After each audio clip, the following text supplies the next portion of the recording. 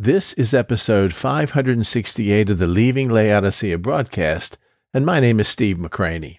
When you desire to surrender your life to the Lord, you will find two things that stand in your way. The first one is you, and the second one is your sin. And just as it was when you first came to Christ, you will need to confess your sin and repent of your sin to maintain a surrendered life with Him. But it is harder than it may seem. For example, repentance means more than just being sorry for what you have or haven't done, but deliberately changing directions and turning away from your sin. Repentance means you must renounce sin, reject sin, abandon sin, and hate sin as much as God does.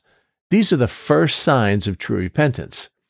Today we're going to look at the second of 7 steps that will allow you to surrender your life to the Lord or to live a surrendered life in Him.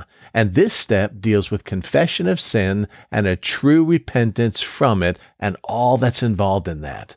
But as usual, there's far more here than meets the eye. So join us as we strive to surrender our lives to Him and in doing so, learn to leave Laodicea behind.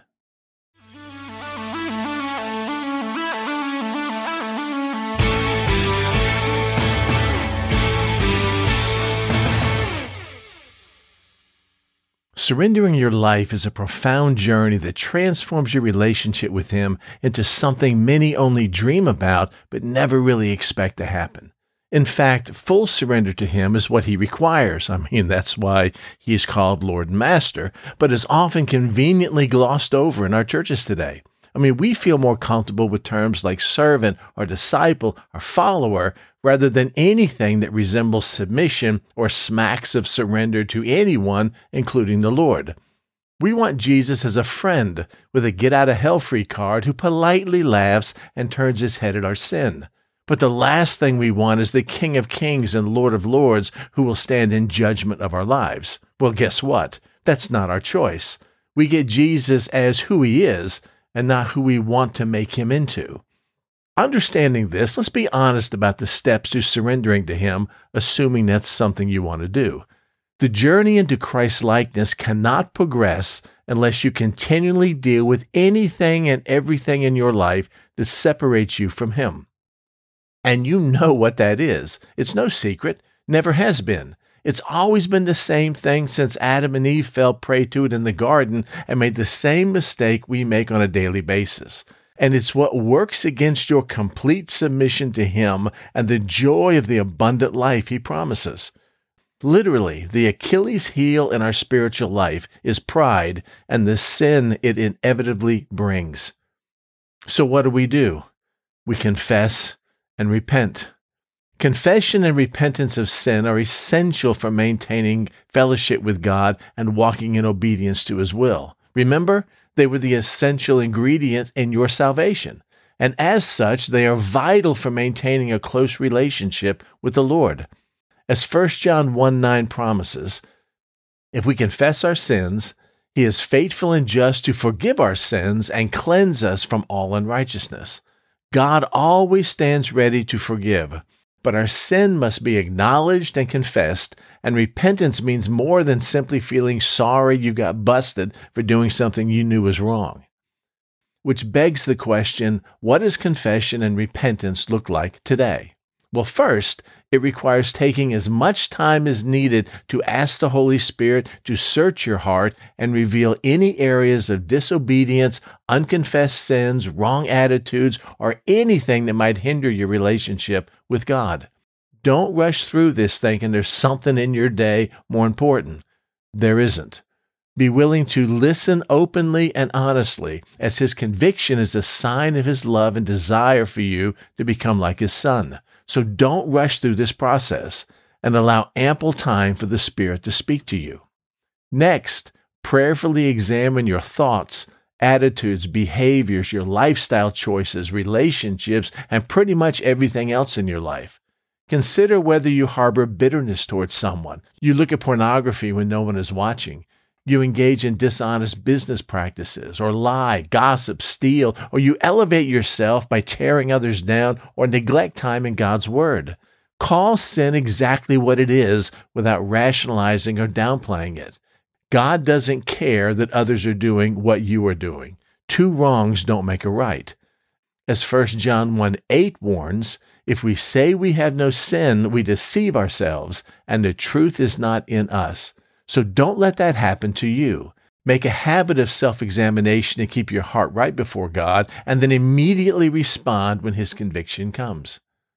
And when the Holy Spirit does reveal sin, make a thorough and specific confession directly to Him.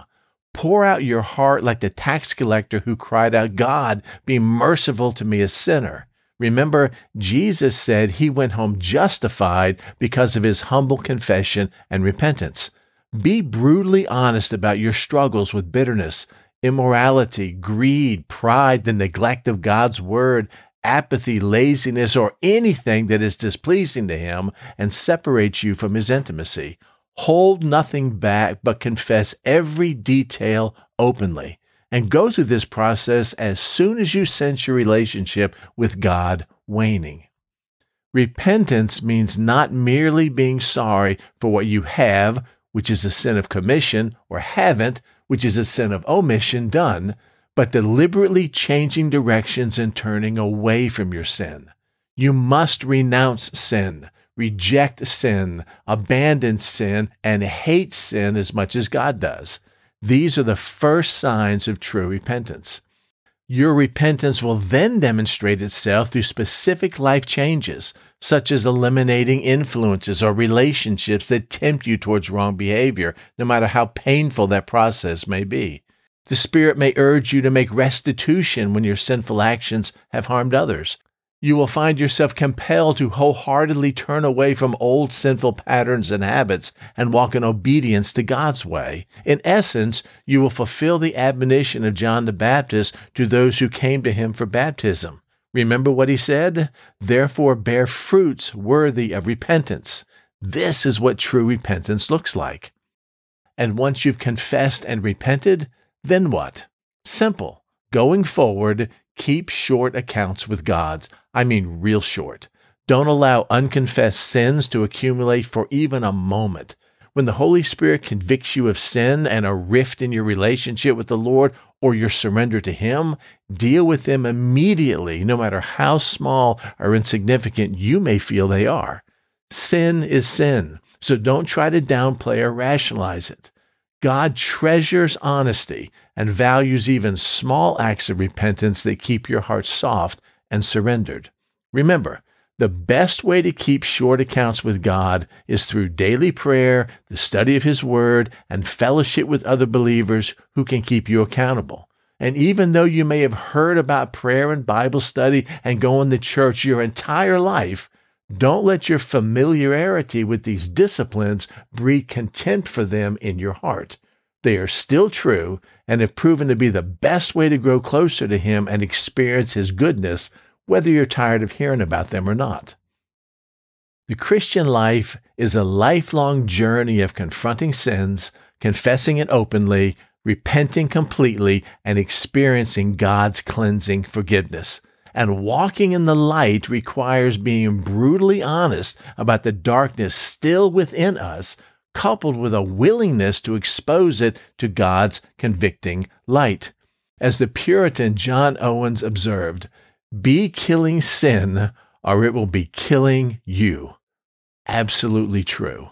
So maintaining a clean heart and right spirit is crucial for surrendering fully to Christ and experience the blessings of an intimate walk with Him. And it's only by complete surrender that we can hope to experience the abundant life He promised. So where do we go from here? In conclusion, confession and repentance are not a one-time event, but rather a lifestyle of honesty, transparency, and dependency on God's grace. And it takes courage and humility to acknowledge our sins and shortcomings on a continual basis. But as we are quick to confess and turn from sin, we clear the way for a deeper intimacy with Him and greater spiritual power to fulfill His purpose for our lives, which is the whole point, wouldn't you say? A surrendered life requires laying down pride, sin, and self at the foot of the cross. And to remain surrendered requires the same, only more often. But the joy of walking in unhindered fellowship with Christ is worth the cost. No doubt about it. So what are you waiting for? Let's get started today.